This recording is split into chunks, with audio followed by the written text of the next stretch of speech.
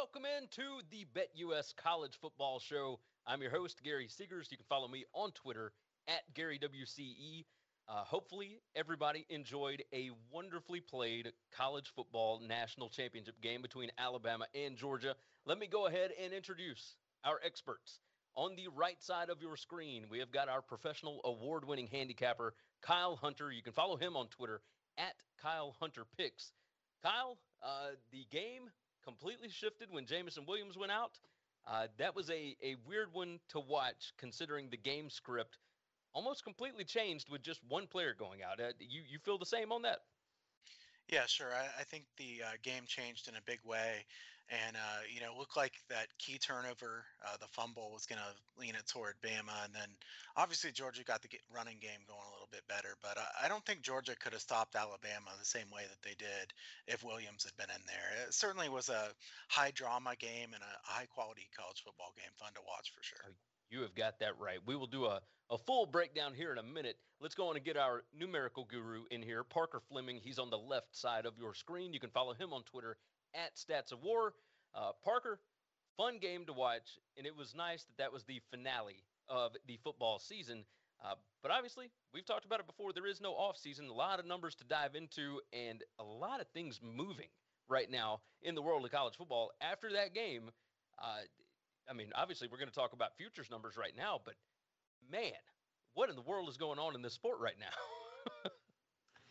Yeah, it's crazy. It feels like, I feel like the second that the national championship ended, everyone started dropping their preseason top 25 and just immediately flipped the calendar. So it's a little bit of a quick turnaround there. But what's crazy about all that too is, we have all of spring ball ahead of us. We have all of transfer portal. We have another signing day ahead of us. There are probably some coaching changes that are going to happen between now and the start of the season. And Gary, let's be honest, we're good for one scandal. I don't want to speak poorly of somebody, but something's going to happen, right? There's just so much time between now and the start of the season. It's crazy to think that Monday night we were, on the edge of our seat until the last 3 minutes of the game. And then we're already talking about looking forward and 2022. So I'm excited to get into it. Oh, most certainly. Let me go ahead and remind everybody, if you are watching the show, go ahead and hit that like button for us. We would certainly appreciate that. It helps out the show.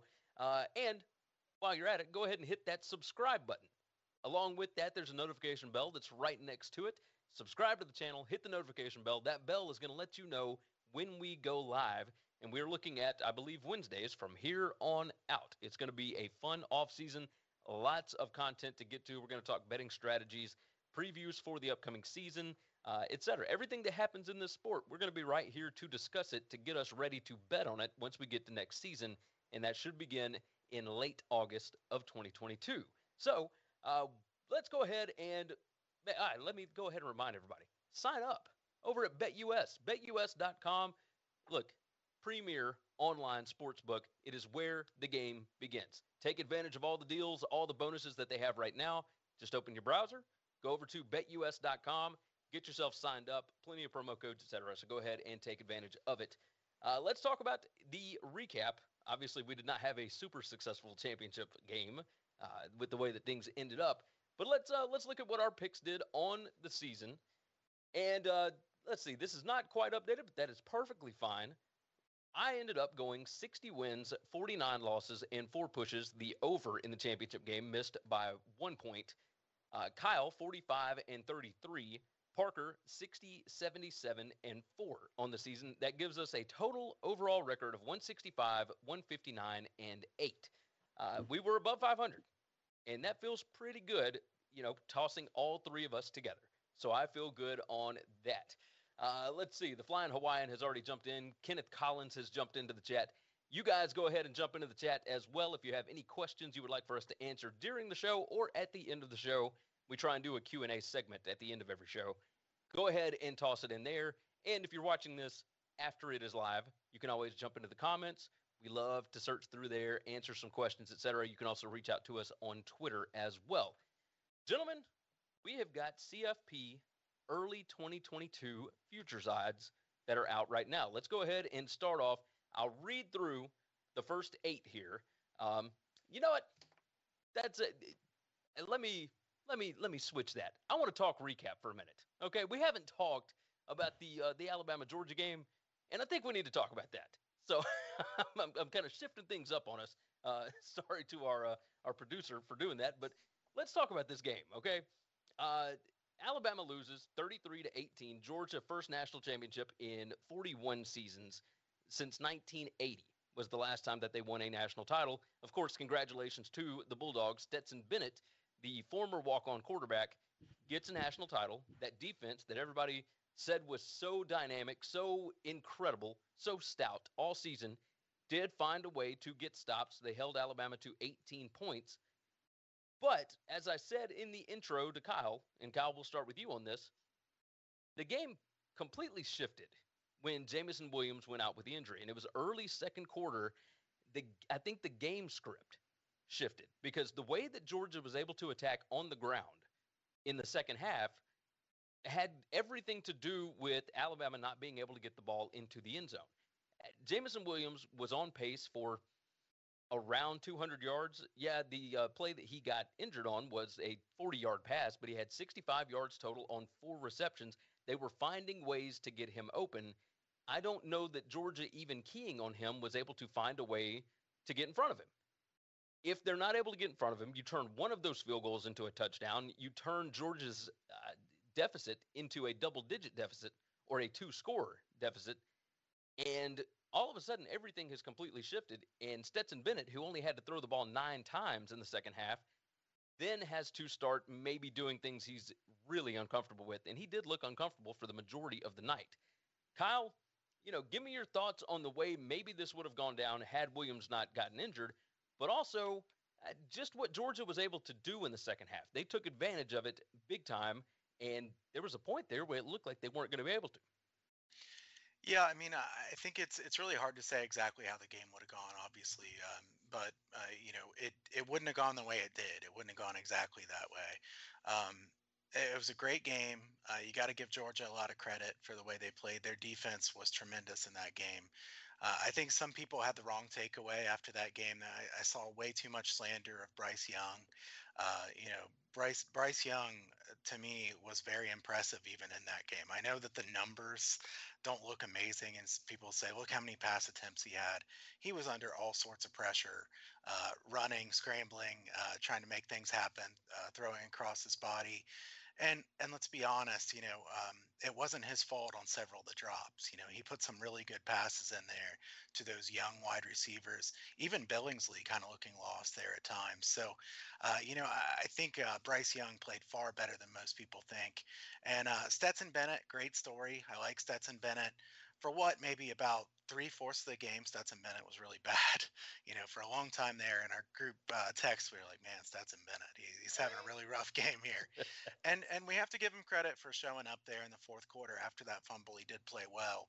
I don't think that would have happened if they weren't able to run the football before that, because that opened up the play action pass. And as Gary said, would they have been able to run the football and even set up that play action if they were losing by 10 points or 14 points or something like that? So, like I said to you guys by text the other day, I think the big question is, what would happen if those two teams played again? What would the line be? I think with Williams playing, it would probably be about pick 'em, maybe Georgia -1. With Williams not playing, it's kind of hard to say. He's worth more to the point spread than you would think, especially if Mechie's also out, right? So, having said that, I thought Alabama played pretty well. They just didn't finish. They were well coached. They're always well coached. We know that. Saban had them ready to go. They just couldn't finish. They were inside that 10-yard line several times, settling for field goals.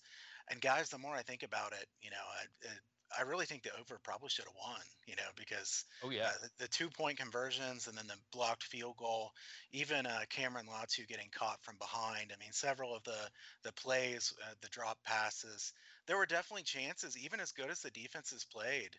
It feels like 51. It could have definitely been higher than that. oh most certainly. Parker, we remember the 2017 national title game. That was the 2nd and 26 with Tua hitting the deep Seattle route, of course, to Devontae Smith. In that game, it was freshmen that took over, and freshmen that had not been high impact players for Alabama for the majority of the season.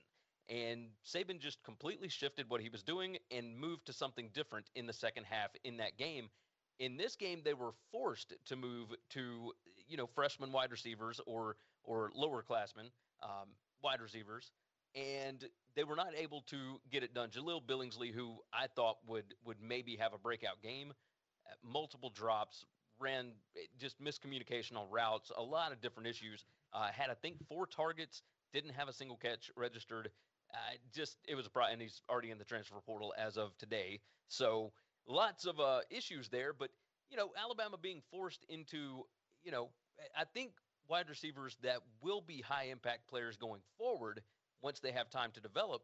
It just goes to show that even though you do have a roster full of 5-star talent, until they are in the system for a while and they are developed into what they can be, I don't know that you can necessarily count on them to just reload and restock every single year out, right? Reps, man. Reps are everything. And if you don't have the reps, you can't do it. In Jaleel Billingsley's defense, who among us has not been gotten by the turf monster multiple times in a big moment? So he had some plays where it looked like a hand just reached up and grabbed him out of the turf and brought him down. I think that's really the missed opportunity here. A lot of fans want to look at this game and not us and not the people who watch this show. We got a smart audience, but want to say like, oh my gosh, Georgia whooped them. They just whooped them. And you have to look at a couple things. One, you have to look at the game script. That pick six at the end of the game, again, I wouldn't include something like that in my predictive metrics because that doesn't tell me about the relative quality between Georgia and Alabama. That's Alabama just chucking things up at the last minute, trying to get a comeback here. And if you look at the difference in opportunity, I think you get a really good measure of kind of what happened. Kyle touched on this, but I have some harder numbers. 6 quality possessions for Alabama. That's a first down inside the Georgia 40. They only scored 18 points. That's 3 points per quality possession for those of you keeping score at home. 5.06 points per quality possession on the season. That's Alabama's average. They only averaged 3. They had at least 2 passes dropped in the end zone. Cameron Latu was 8 yards away from that before the defender he burned came back and caught him downfield. Not to mention a huge drop, and I believe that was the miscommunication from Billingsley that led to the field goal that was blocked. And so for Alabama's offense, just looked a little bit like the Texas A&M game where they weren't comfortable, they weren't in their element, and they really could not finish at all. If you look at the difference between them having Williams in and Williams out, when he was in, 9 for 14 passing, 104 yards. Without him, 26 for 43 for 265. So obviously, sample size there is different, but that's about 1.5 yards of points, yards per completion, just on, with and without him. Yeah. If you account take out for the Latu catch, right? Yes, that's where I was going to go. If you take that out, especially, so I didn't even take out the Latu catch entirely. I just said give Bryce Young credit for the 20 yards in the air it went, because that was a great pass. Anything after that's not really on Bryce Young, right? Let's just say he got 20 instead of 61 there. Then it becomes 8.6 yards per completion without Williams compared to 11.2 with him. Again, some sample sizes there, obviously, but I really think that without him, the game was entirely changed. I think that, if Bryce Young doesn't get hit and gets that ball in front of Williams, not only does Williams run 50 yards for or 40 yards for a touchdown or whatever, he might not have that awkward kind of turnaround and do all that. That's not, don't hear, I'm not saying there, I'm not putting blame on anybody, just saying like that was really disruptive and the game could have gone very, very differently at that moment. On the flip side, talking about opportunity, I mean, I think it's the funniest thing in the world that Stetson Bennett was the MVP. He was worth negative 4.5 total EPA. 4.5 points worse off his team. If you take the fumble out, because of course that play is going to give him a lot of negative plays, I have him still at about -2, which is just not great, not great. For a quarterback there. And you look at his 2 big plays and the kind of highlight moments. And again, we can separate. If you're a Georgia fan, enjoy this. Plug your ears. Don't listen for the next couple minutes. But you look at those 2 plays. One, Gary, was a ball that you, me, or Kyle could have stood there and just gotten in the neighborhood, and George Pickens would have brought it down on that busted coverage. A decent quarterback, that's 6 points right there. And that was huge that he just absolutely could not put that ball where it needed to be because that was wide open. The second one, Alabama jumps off sides. He's got a free play. One, he gets some confidence there. That's great. That's good for him. But if you go look, Mitchell reaches over the Alabama defender, pulls the ball to his shoulder, turns, comes down, hits the ground, and holds it. I mean, just an absolutely fantastic catch. Good for Stetson Bennett getting the ball in the neighborhood. But even his two big plays, I mean, man, he was just awful. And my question, I think we're texting about this a little bit. You could run it back with Stetson Bennett next year. You could probably have a really, really good defense and kind of do some similar things. With so many guys in the transfer portal, why would you? Why would you not at least try and get some competition for a healthy guy there? I talked to somebody else about this, right? And this is a question for both of you. Stetson was the leader of the team. Like, he completely took over that locker room. Those guys played for him. I don't know how or why or what happened to get him to be the leader of the team. Typically starting quarterbacks do that. If you were watching the pregame stuff, Bryce Young, last one in the locker room, he was right in between everybody that was going into the locker room right before they came back out for kickoff, and he was high-fiving everybody, etc. He was the last one off the field, last one into the locker room. It's Bryce Young's team. It's kind of the same thing with Georgia. Like, they were all congratulating him. Everything was about him. And it's been like that in that locker room since mid-October, somewhere around there. And I don't know if you can take the team away from him, right? Leading into this next season, if Stetson does come back, we've all seen that he is not an NFL quarterback. But losing as much as they do on defense, et cetera, you're going to have to maybe generate more on offense than you were able to this season. Offense was, you could play comfortably with your offense. You didn't have to take a ton of chances or anything like that when your defense was as dominant as they were this season. With Stetson Bennett being the leader of the team, if he comes back, I don't know how you just take it away from him unless he is so bad, and there is obviously somebody that is so much better. That's the only difference, right? That's the only thing that I can think of. I just find it really weird that you would be in this situation, right? We saw Georgia do this with Jake Fromm. Jake Fromm got them to a national championship game, the first time they'd been there in forever, and they played him over Justin Fields. Are they going to do the same with Stetson? Like, that's what I'm curious about. Is this puts you in a really weird predicament going forward? Kyle, what do you think about this? Well, I mean, I think that like I said, I don't want to talk too badly about Stetson Bennett. I like him. It's a great story. I mean, great to root for. Yeah, and I like Bryce Young a lot too. I think both of them are very likable, good leaders. I just think it's so hard to win a championship with a guy like Stetson Bennett against a team like Alabama. For the majority of that game, I was sitting there telling the people watching with me, man, it's just so hard to beat Alabama with Stetson Bennett. I mean, you need somebody a little bit better than Stetson Bennett. As fun as he is, as great as a story, it's too big of a disadvantage to be going against Bryce Young, Nick Saban. So you have the best defense we've seen in years at Georgia. They can't be that good on defense every single season. So they're going to have to be better on offense. I don't think Stetson Bennett can be a lot better than what he was. I mean, I just don't know that his upside is there. I think a lot of Georgia fans would think that Vandagriff would get a decent chance here going forward, and we could see kind of a Brock to Brock connection. But I don't know, Gary. I understand not wanting to take it away from Stetson Bennett. It'd be hard, but I would be really surprised if they're able to win it again with Stetson Bennett. I just think and this is maybe a different question, but I think you could also question whether it is actually great for Georgia in the long run that they kind of win the way that they did there, because they haven't had to innovate offensively. They won with defense. Kirby is very conservative. Their offense, you know how Saban changed the way he played, and it worked tremendously in the past decade. Is Kirby just going to keep playing so conservatively on offense and try to lean on the defense? Your defense won't always be that good. I think it's going to be really hard to do with Stetson Bennett. So I understand both sides of that, but I just don't think Bennett's good enough to consistently put you at that level. It is something to look at with Georgia's schedule this year, right? We talked about their schedule in the regular season. Clemson, not a great offensive football team, but they didn't really have a lot of challengers, right?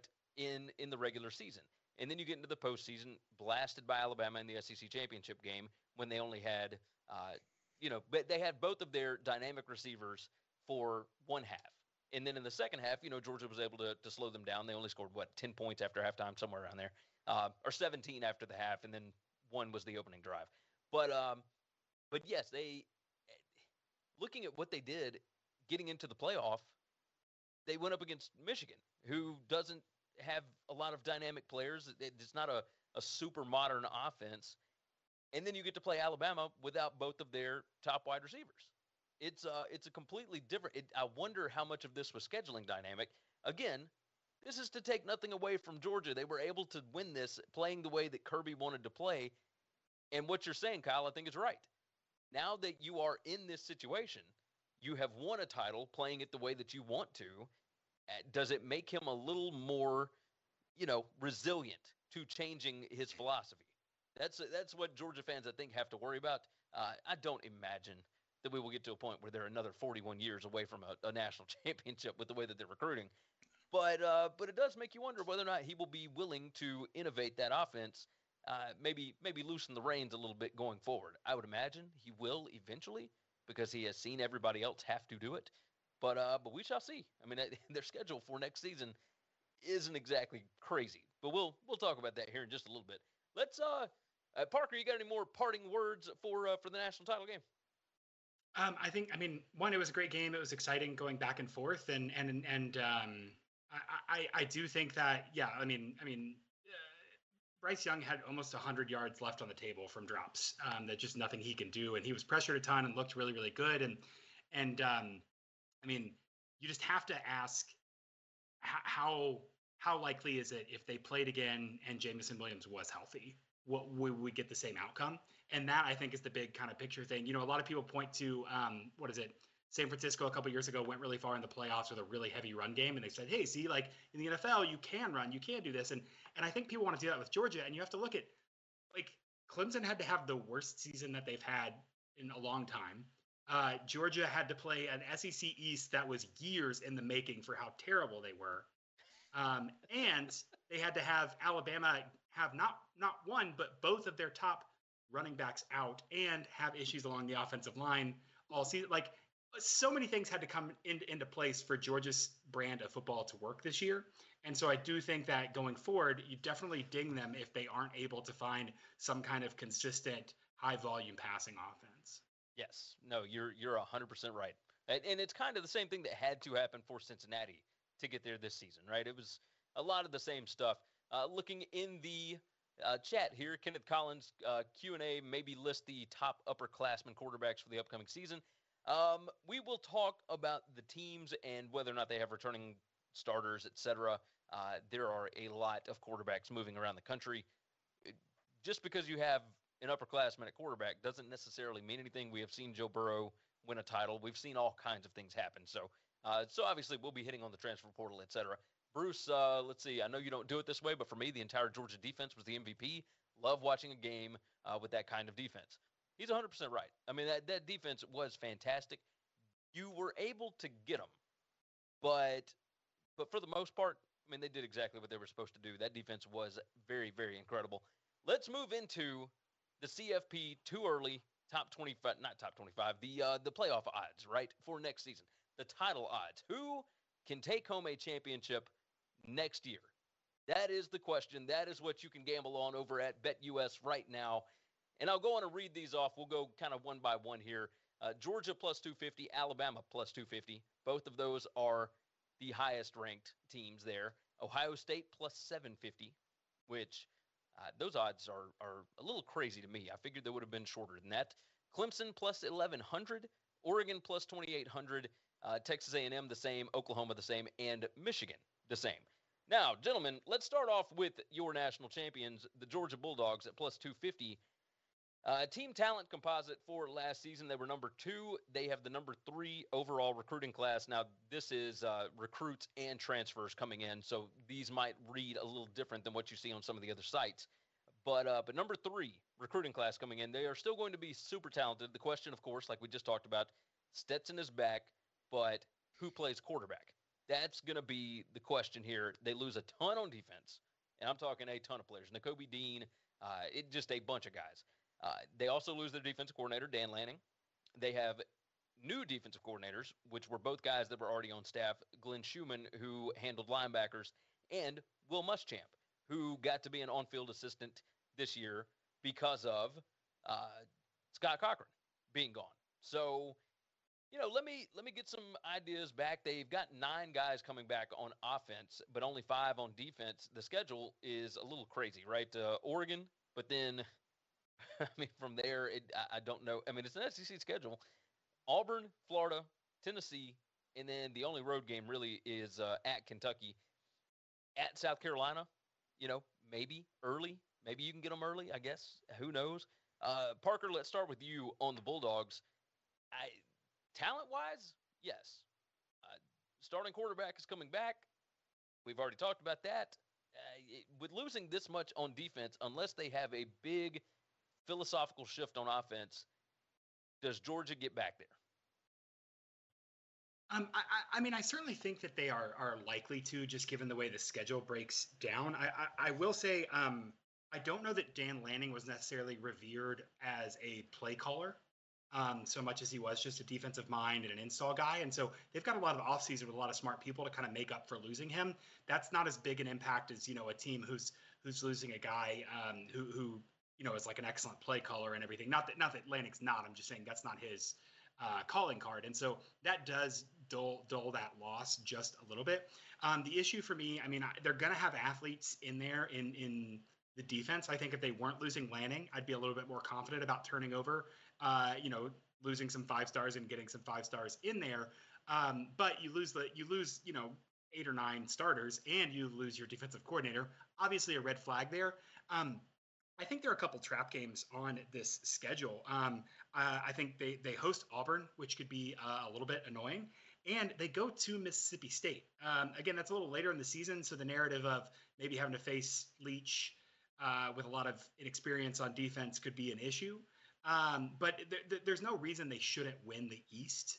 And so, of course, if you're looking at probability they win the title, well, the first hurdle is probability they make it to their conference championship game with 1 or fewer losses, probability then they either win the SEC championship or have no losses coming in, and then probability they win the first game. Very high early on in kind of those first order conditions for Georgia to win there. This season, they were second in my opponent adjusted point margin at plus 430.9. Which is just a whole bunch of points. Only them and Alabama were the only 2 teams that were above even 380 this season. So they're gonna regress on defense just because they were historically one of, if not the best defenses in the entirety of college football history. And so they're just not going to be able to do that again. The question does become, can you sustain, like a 60% early downs rush rate and a negative rushing EPA and still win? I really think they've got to figure out how to, one, get more dynamic on early downs in passing.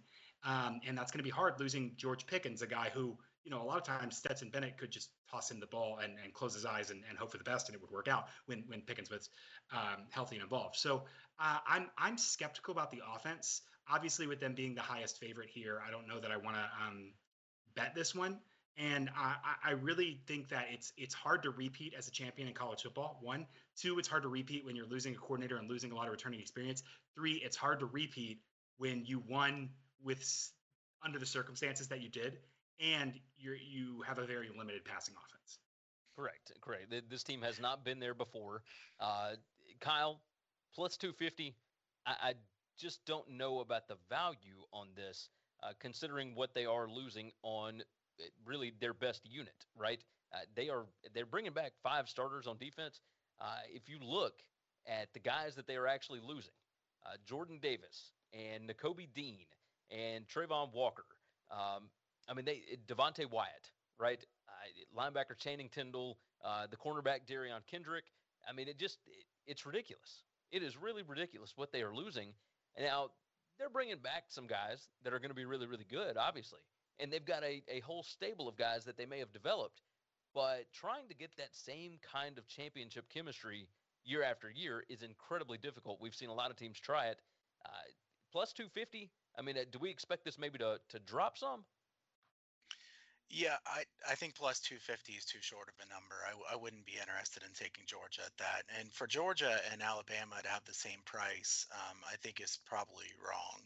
I mean, the only thing you can say about Georgia is their schedule is pretty easy. So, it makes it easier for them to get back there. But Alabama has to be power rated a higher team going into next season than Georgia, and I don't think it would be extremely close. So, Jordan Davis is going to be really hard to, you can't just step in somebody else and do Jordan Davis and N'Kobe Dean, guys like that. Um, you know, realize they have great recruits, and I'm laughing at Anoop's comments in the chats there about Oregon. Some solid work there in the chat. Kind of threw me off. That was funny. Um, but to me, yeah, Georgia, they're a good team. They're going to be good again next year. Plus 250, not nearly a high enough price for me to be interested there. The biggest pro is, like I said, their schedule is easier, so maybe they make it back to that playoffs. But it would surprise me if they win it again next year. Agreed. We'll move over to you Alabama. Also have to. Oh, sorry. Well, I was gonna say about Alabama too. So this might have been a bad time to jump in. But you know what? I'll start off with you. Go ahead. You're also betting that Georgia wins against Alabama the same way they did this year. So like they're gonna have to play Alabama twice, more likely than not. And you're betting that they will either lose the first one and win the second one, or win both of them, and not win the first one and lose the second one, or lose both of them. I don't know that. The implied odds there I don't think line up with the specific sequencing of having to play Alabama twice as well. No, it really does not. It really does not. But that plays into Alabama next. Of course, they are also plus 250. 6 on offense back, 7 returning starters on defense. Both their both kickers are back, the punter and the place kicker. They lose Evan Neal. They lose Mathis. They lose Jameson Williams. We believe they lose Jameson Williams. We think they probably lose John Mechie. Jordan Battle, the safety. Job, the cornerback, who didn't even play in the playoff. Brian Robinson. People forget Brian Robinson was the number 1 tailback from the beginning of the season. And then the backup for him for the last month plus was Trey Sanders, who was actually number 5 on the depth chart coming into the season. They lost 3 running backs to different injuries from late October into early November. So, that kind of changes things as well. You are bringing in the cornerback Eli Ricks from LSU. You're bringing the running back Jahmyr Gibbs from Georgia Tech. Both of those are all conference performers. Might be possibly losing Bill O'Brien. We don't really know as of this moment, but we have seen Saban replace coordinators before. It has happened multiple times. Bryce Young is back. Will Anderson is back. Dallas Turner is back. Kool-Aid McKinstry. They've got a whole slew of guys that are going to be the core of next year's team. Along with that, the schedule. At Texas early. Then you've got at Arkansas October 1st. You got Texas A&M, at Tennessee, at LSU, at Ole Miss, and you've got Auburn. All losable games. But can you get Alabama beat twice? That's what we saw this season. You had to get them beat twice in order to take it away. Parker, let's start off with you on this. They've got to reestablish their offensive line. They got to figure out what to do with that. They're number 1 in team talent. They were the number 2 overall recruiting class. Give me your thoughts. Yeah, I think the biggest thing for me for Alabama is if you look at this year, they had issues with depth. So if you're concerned that that's going to be an issue again this season, there's a reason to not bet them because of the way their schedule kind of hits each other. So they have, away games. They have Arkansas, TAMU, and Tennessee back to back, and then they travel to Ole Miss and to LSU back to back, and that is like a 6-game stretch right there. I think there's 1 game breaking that up, but that's a beating. That's your best shot from a couple of very good teams every week back to back. So that one is a little worrisome. I think that not that Alabama necessarily needs to worry about this, but other teams do. Texas will turn out to be a good enough win. They might be a case where Texas gets better as the year goes on, and they'll get a solid win against them, and then that'll age well. Unlike Arkansas's win against Texas did this year, Utah State should be close to conference champion. So they will be afforded 1 loss. They'd be afforded 1 loss if they played Maryland 4 times for their non-conference games. But I think that they obviously have the cushion there. The scheduling sequence kind of works. their offensive line is going to be better this year. It can't be worse. It's going to be more experienced. Some of those guys whose biggest knock was, hey, they're not experienced. They got in and got some experience next year coming in. They'll definitely be better. The high volume passing, really liked what they showed this season. They were one of the most pass heavy teams, especially on early downs. That kind of aggressiveness, I think whoever Saban brings in an offensive coordinator, even if it is Joe Judge, I think he'll make him pass a little bit more than they have been. They're kind of behind in the hiring cycle, so it's interesting to see what happens. But that's plug and play. We do things a certain way. Hey, here's Sark's playbook. Don't screw this up. So that won't be too big of an issue like it would be otherwise. But that kind of sequencing makes me a little bit worried about injuries. And again, they're going to have to beat Georgia at least once in the SEC championship, if not twice, playing them again. So kind of the same things. It's hard to beat that team twice, and it's hard to get the sequence of beating them twice. But I mean, it's really hard to not want to bet a team who has maybe the best quarterback in the nation, has arguably the best quarterback in the nation, has an offensive line who's going to be better, and has a bunch of 4 and 5 star guys around him on offense. Will Anderson's coming back too, and I mean, that defense is going to be profoundly annoying regardless of whatever turnover they have there. So again, it's 250. I don't know that this is a huge value bet. I think I would be more inclined to bet this than I would Georgia. Like Kyle said, I think I would have Alabama power rating just a little bit higher. Alabama Revenge Tour typically seems to pay out relatively well, but obviously, plus 250. We'll see what happens with that. Will Anderson coming back, Kyle. I mean, he's maybe the best defensive player in the country this year. You might could say Aiden Hutchinson, maybe a couple other guys, but Will Anderson highly expected to go as the number 1 overall pick next season if somebody does not choose a quarterback, of course. Give me your thoughts here. Plus 250, value. I mean, if you're looking at teams that can actually win a national championship with the way that they are currently constructed, at least right now, headed into next season, this has got to be one of them, right? Yeah, I mean, I'll keep it quicker here. I mean, I just think you start with Saban, Bryce Young, Will Anderson. You're going to be the favorite. For me, those guys give you such a great starting spot. It's hard to see Alabama not having an amazing season next year.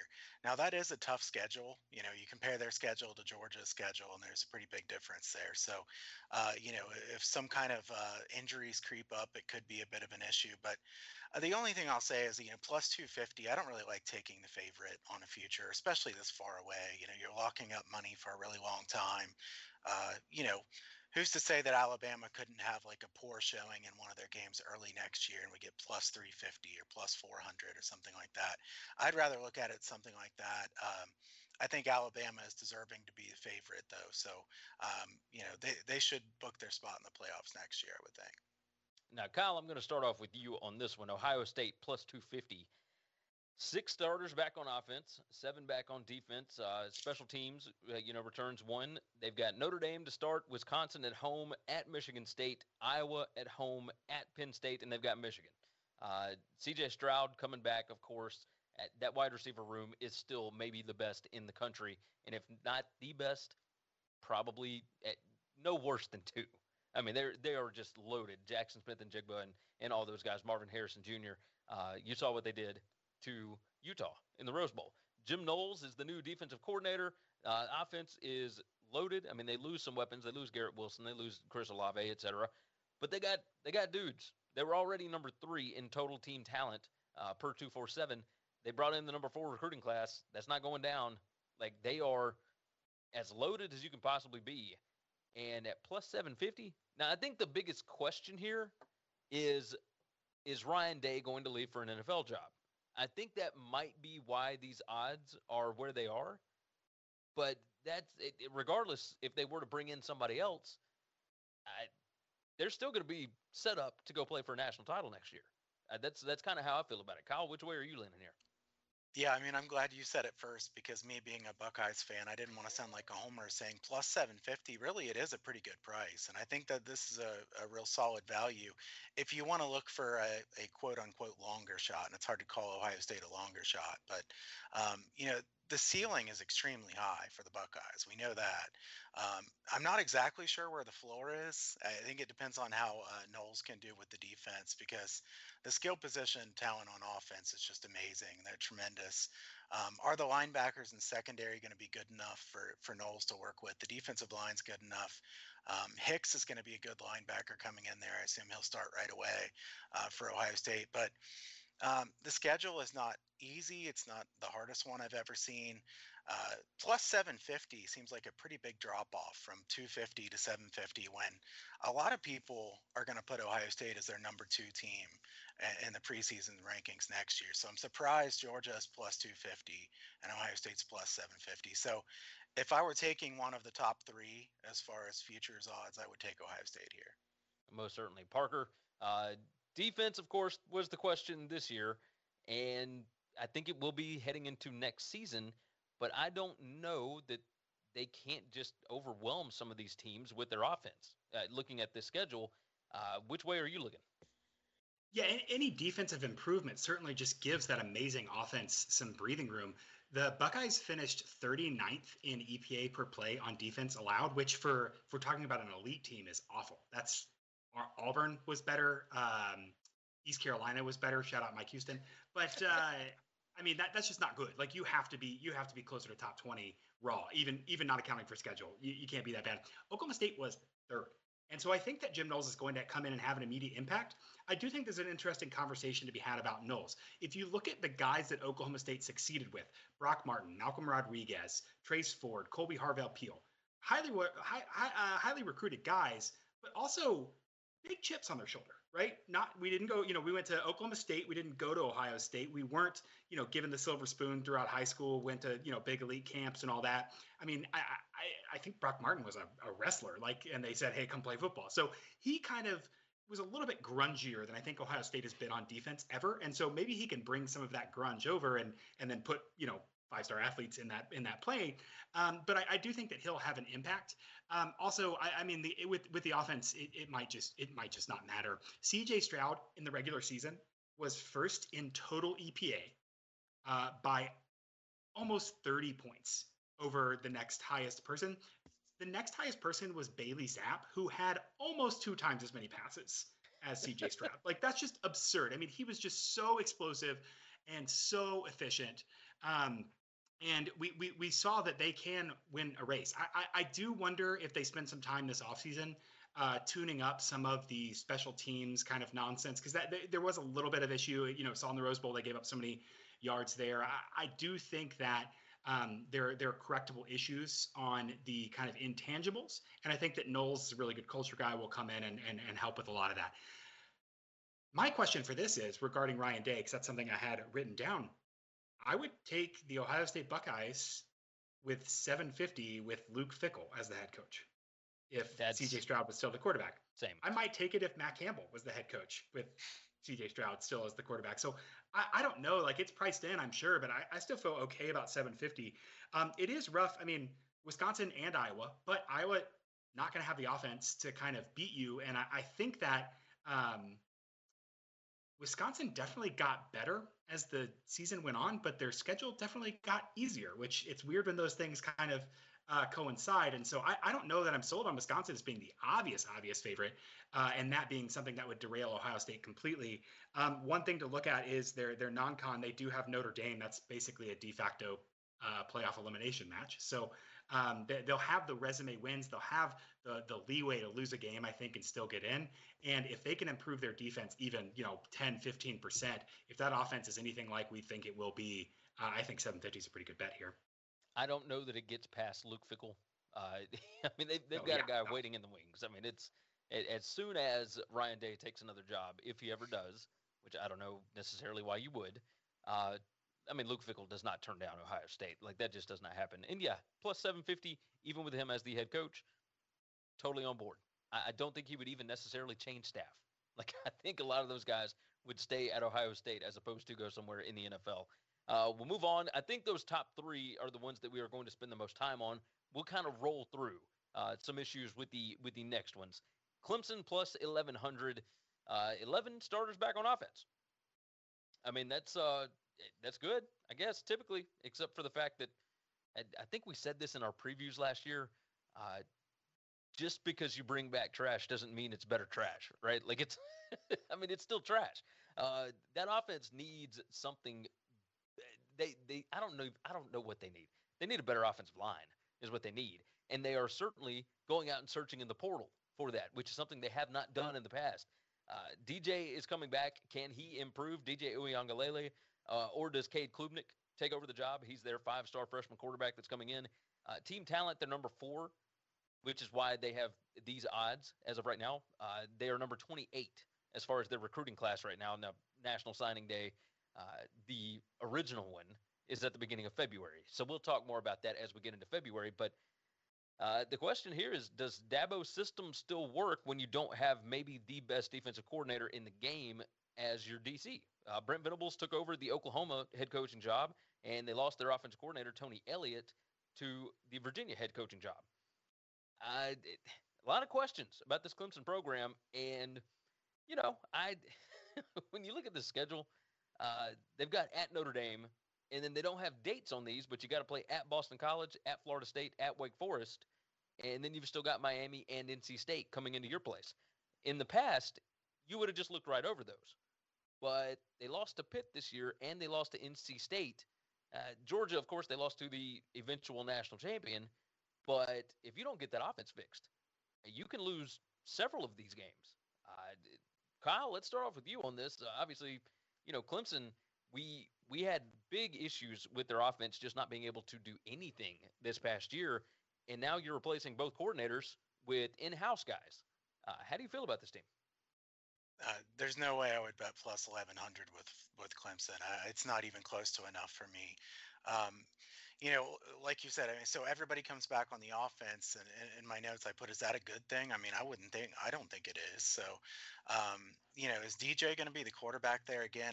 It would surprise me if he wins the quarterback job again, as bad as he played this year.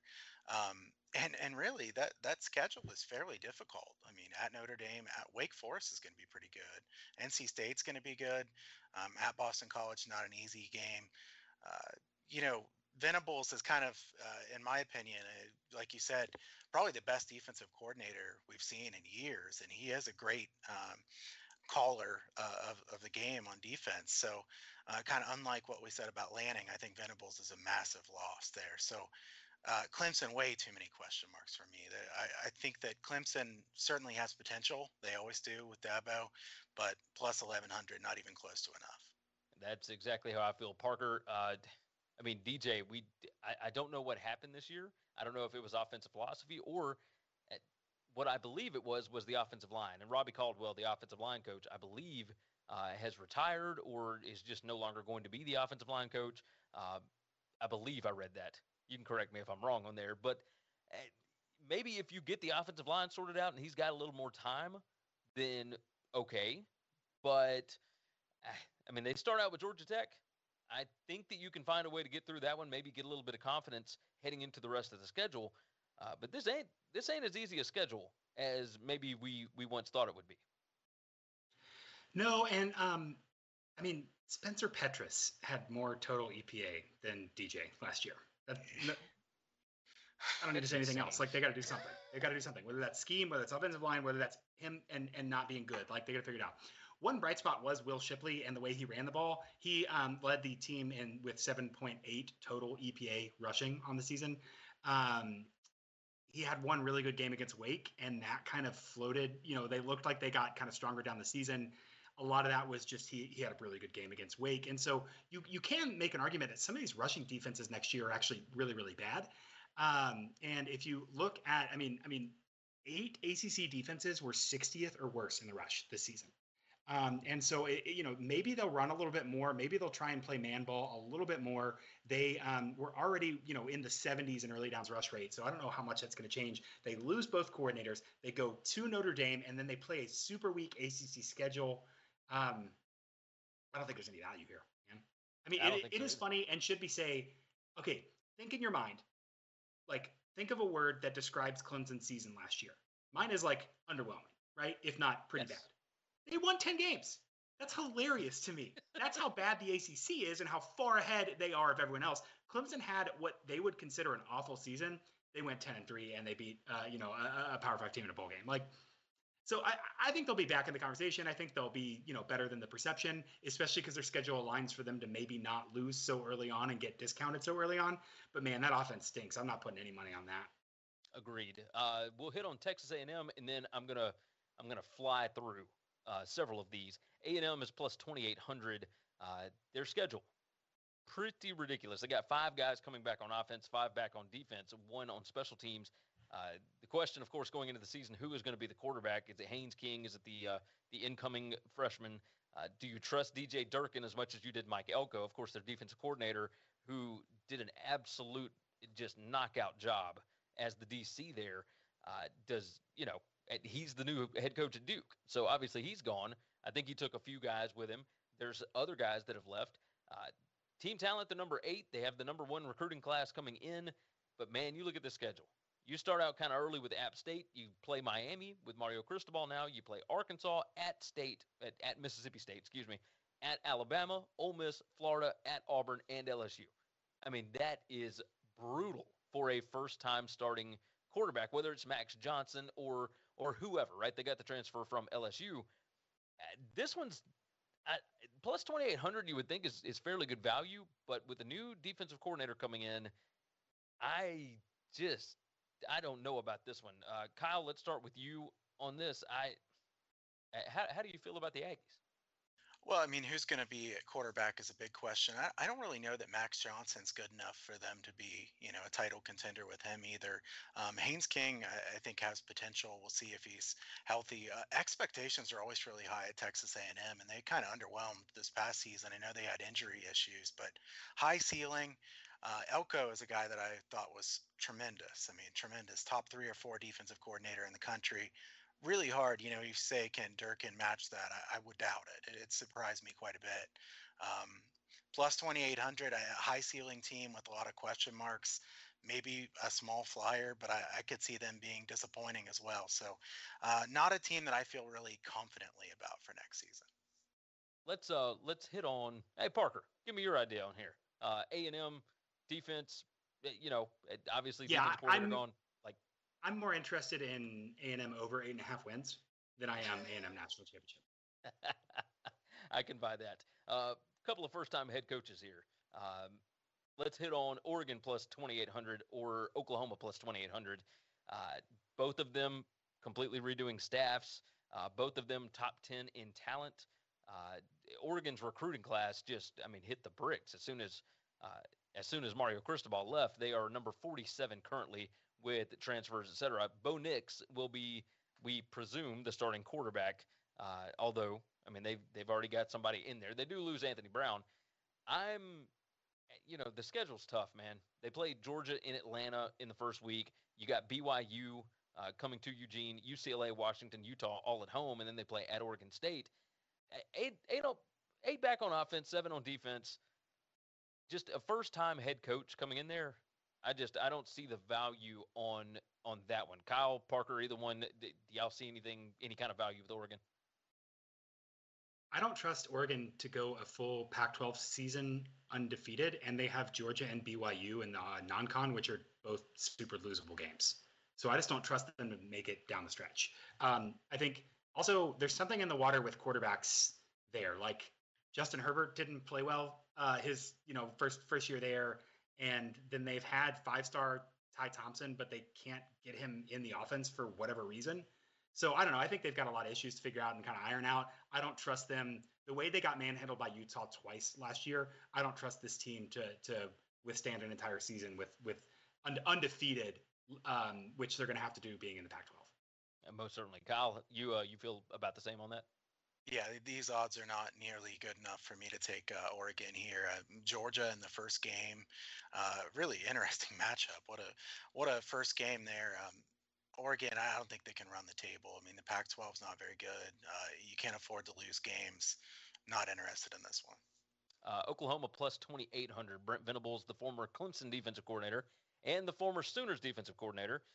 He comes in. They are number 6 in team talent, which is why the odds are so short on this.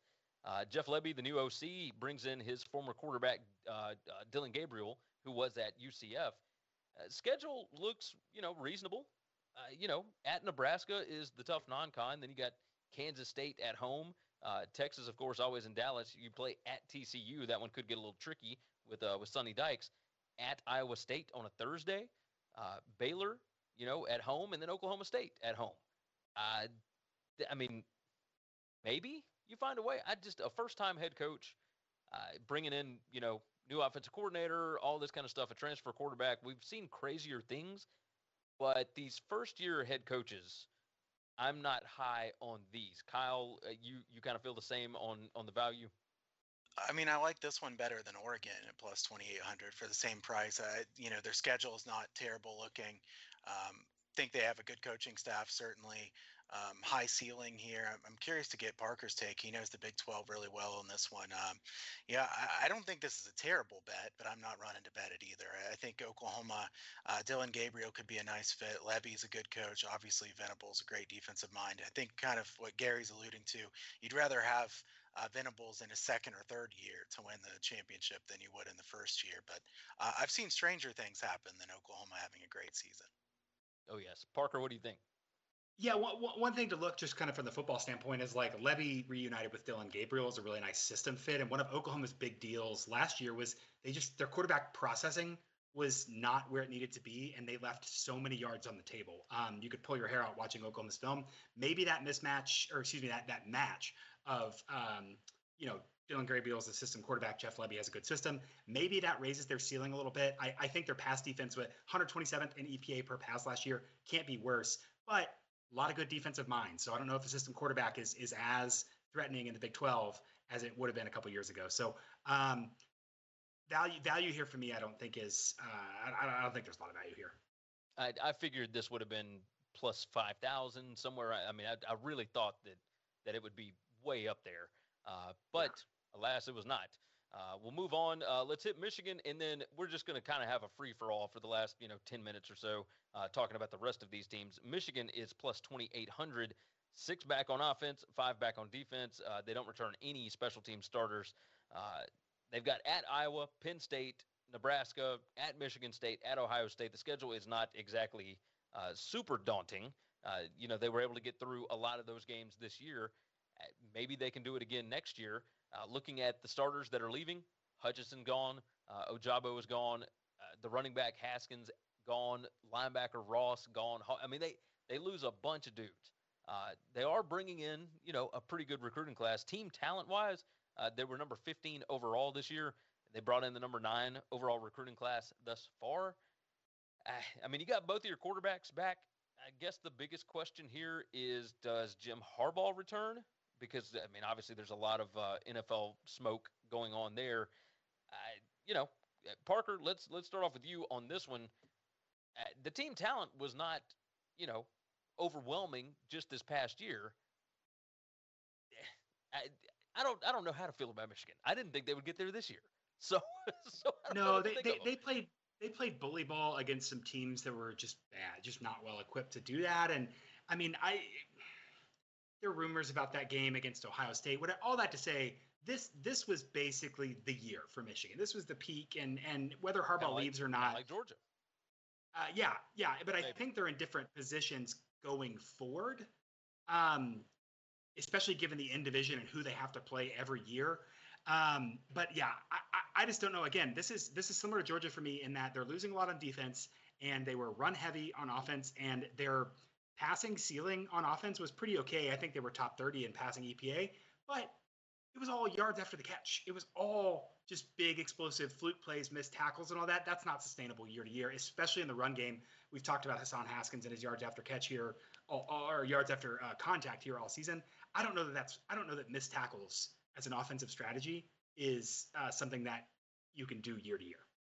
Kyle, I have a feeling that you feel the same way, right?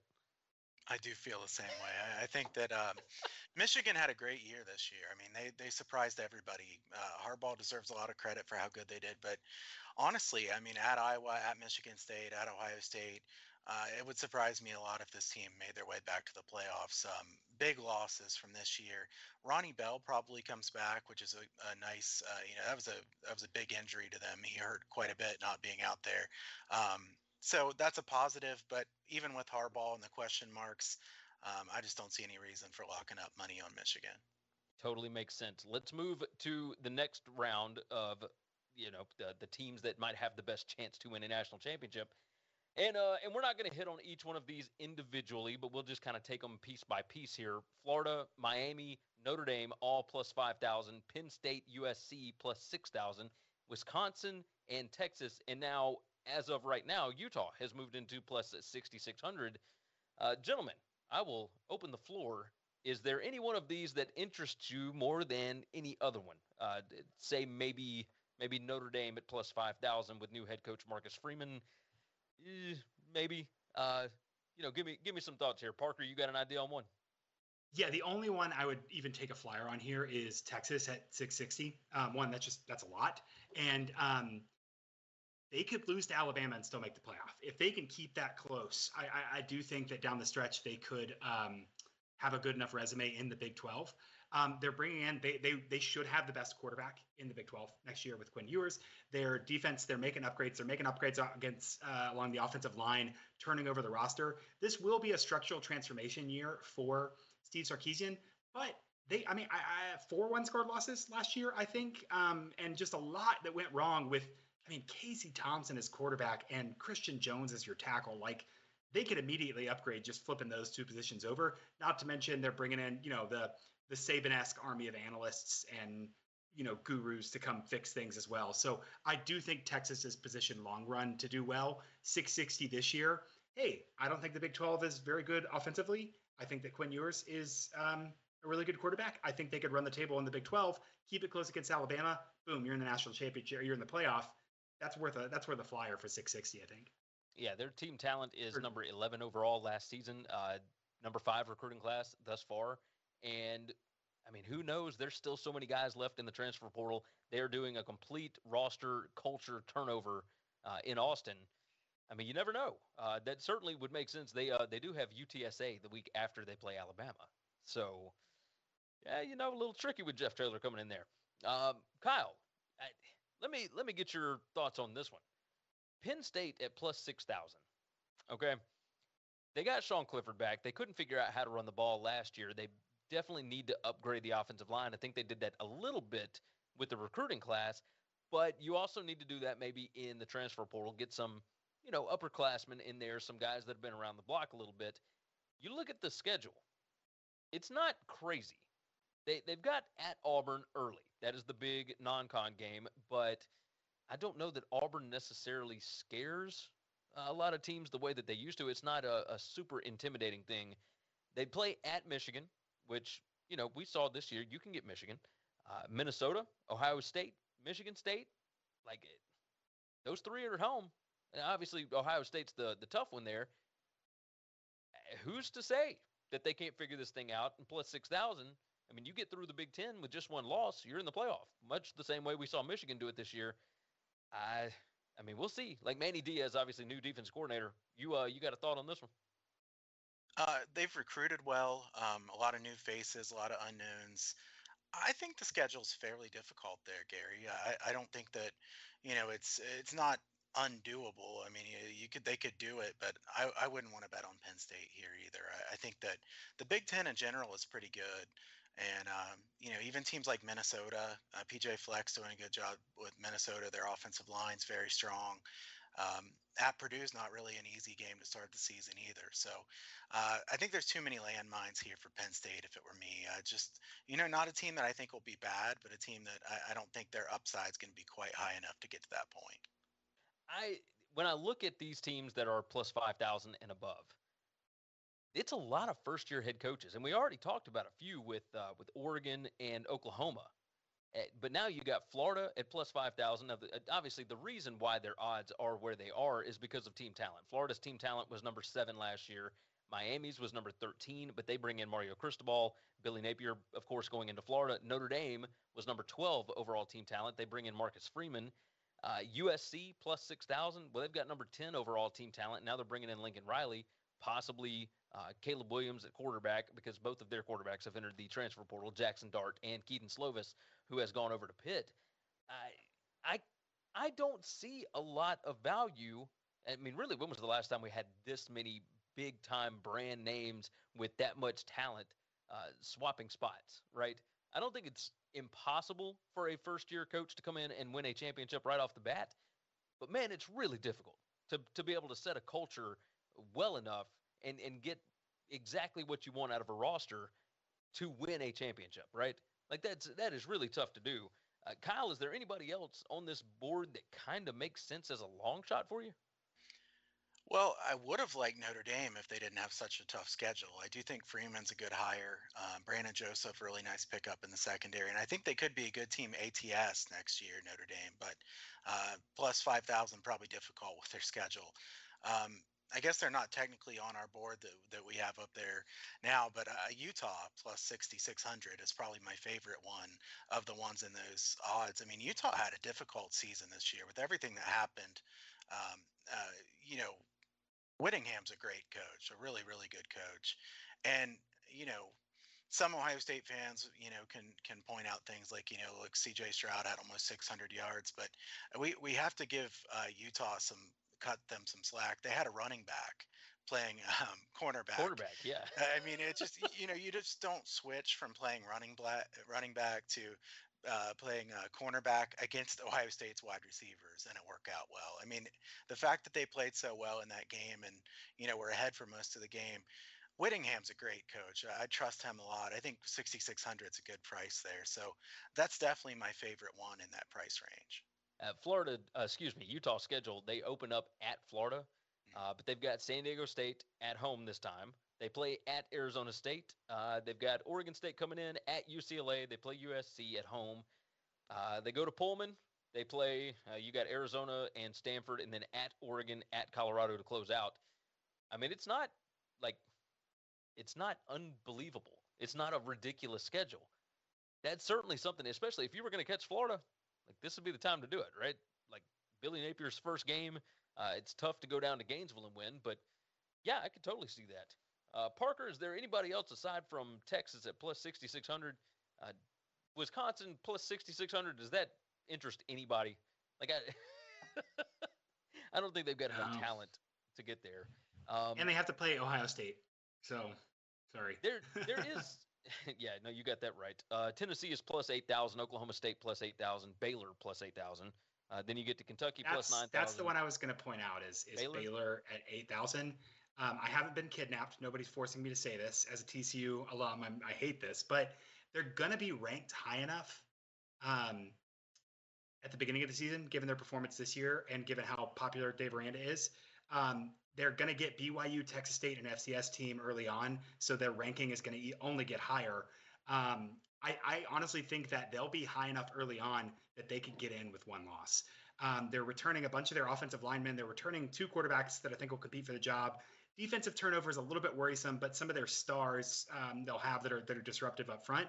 And, Grimes gets a full offseason to kind of work on that offense. So I think just given that how high of a note they finished the season this year, they'll be ranked high enough that at 8,000, it's a boring pick, but I do think that they could feasibly be a team to watch there. There are other ones as well. Kyle, these plus 10,000 wins. You got North Carolina, Arkansas, Michigan State, LSU, and Auburn. LSU is number 5 in overall team talent. They bring in Brian Kelly. Can Brian Kelly get the culture fixed enough, bring in enough guys, whether through transfer or whatever else? Can maybe LSU be worth something at plus 10,000? I think LSU at 10,000 is a lot better bet than, Florida at plus 5,000 or Miami at plus 5,000 or something like that. I think some of those are too short of a price. LSU, I feel like there's plenty of unknown, but at plus 10,000, that's okay. I mean, you're just taking a small flyer on something that has a chance to be something pretty special. LSU, I don't mind. Gary, can I go ahead and say one more long shot here real quick? Yes. I got one that's just way off the radar. I had to go pretty far down the list. NC State plus 20,000. NC State, think about the way their season ended this year. I mean, they didn't get to play in their bowl game, and it was questionable how that went, obviously. And then they have a lot of the top players coming back. They have a really good defense for sure. Peyton Wilson, Derek Pitts. NC State, to me, is a potential top 15 or 20 team, and they're plus 20,000. I'm not saying I think NC State's going to win the national championship. Don't take me wrong. But, and this is something we can talk about in future shows too. When you take something like plus 20,000, if that team happens to be like the fourth team and make the playoffs, they don't have to win it for you to make a lot of money. So, Yeah. You can get out of that at a really, really nice profit. So I've seen far worse bets than NC State plus 20,000. That's not terrible. They've got 8 starters expected back on offense, 10 back on defense. Devin Leary coming back a third year with the offensive coordinator, Tim Beck. They weren't super efficient on offense this year. Correct me if I'm wrong, Parker. But, I mean, I could maybe see this. Parker, you got a thought on NC State here? I'm going to pull up the schedule here in just a second. Yeah, I'm pulling up my total QBR, total EPA for quarterbacks chart, and I just hadn't had this one flagged, so I don't know where he is. There he is. Okay, 45th, Devin Leary, 42.5, right between Max Johnson of LSU and Anthony Brown. So solid, maybe not as much explosive upside as you would like. But again, the ACC is really weak, given there's Clemson's known limitations. And the fact that, I think NC State has a couple good linemen coming back. That program is certainly trending in the right direction. Maybe they get a chip on their shoulder from the way the bowl game went this year.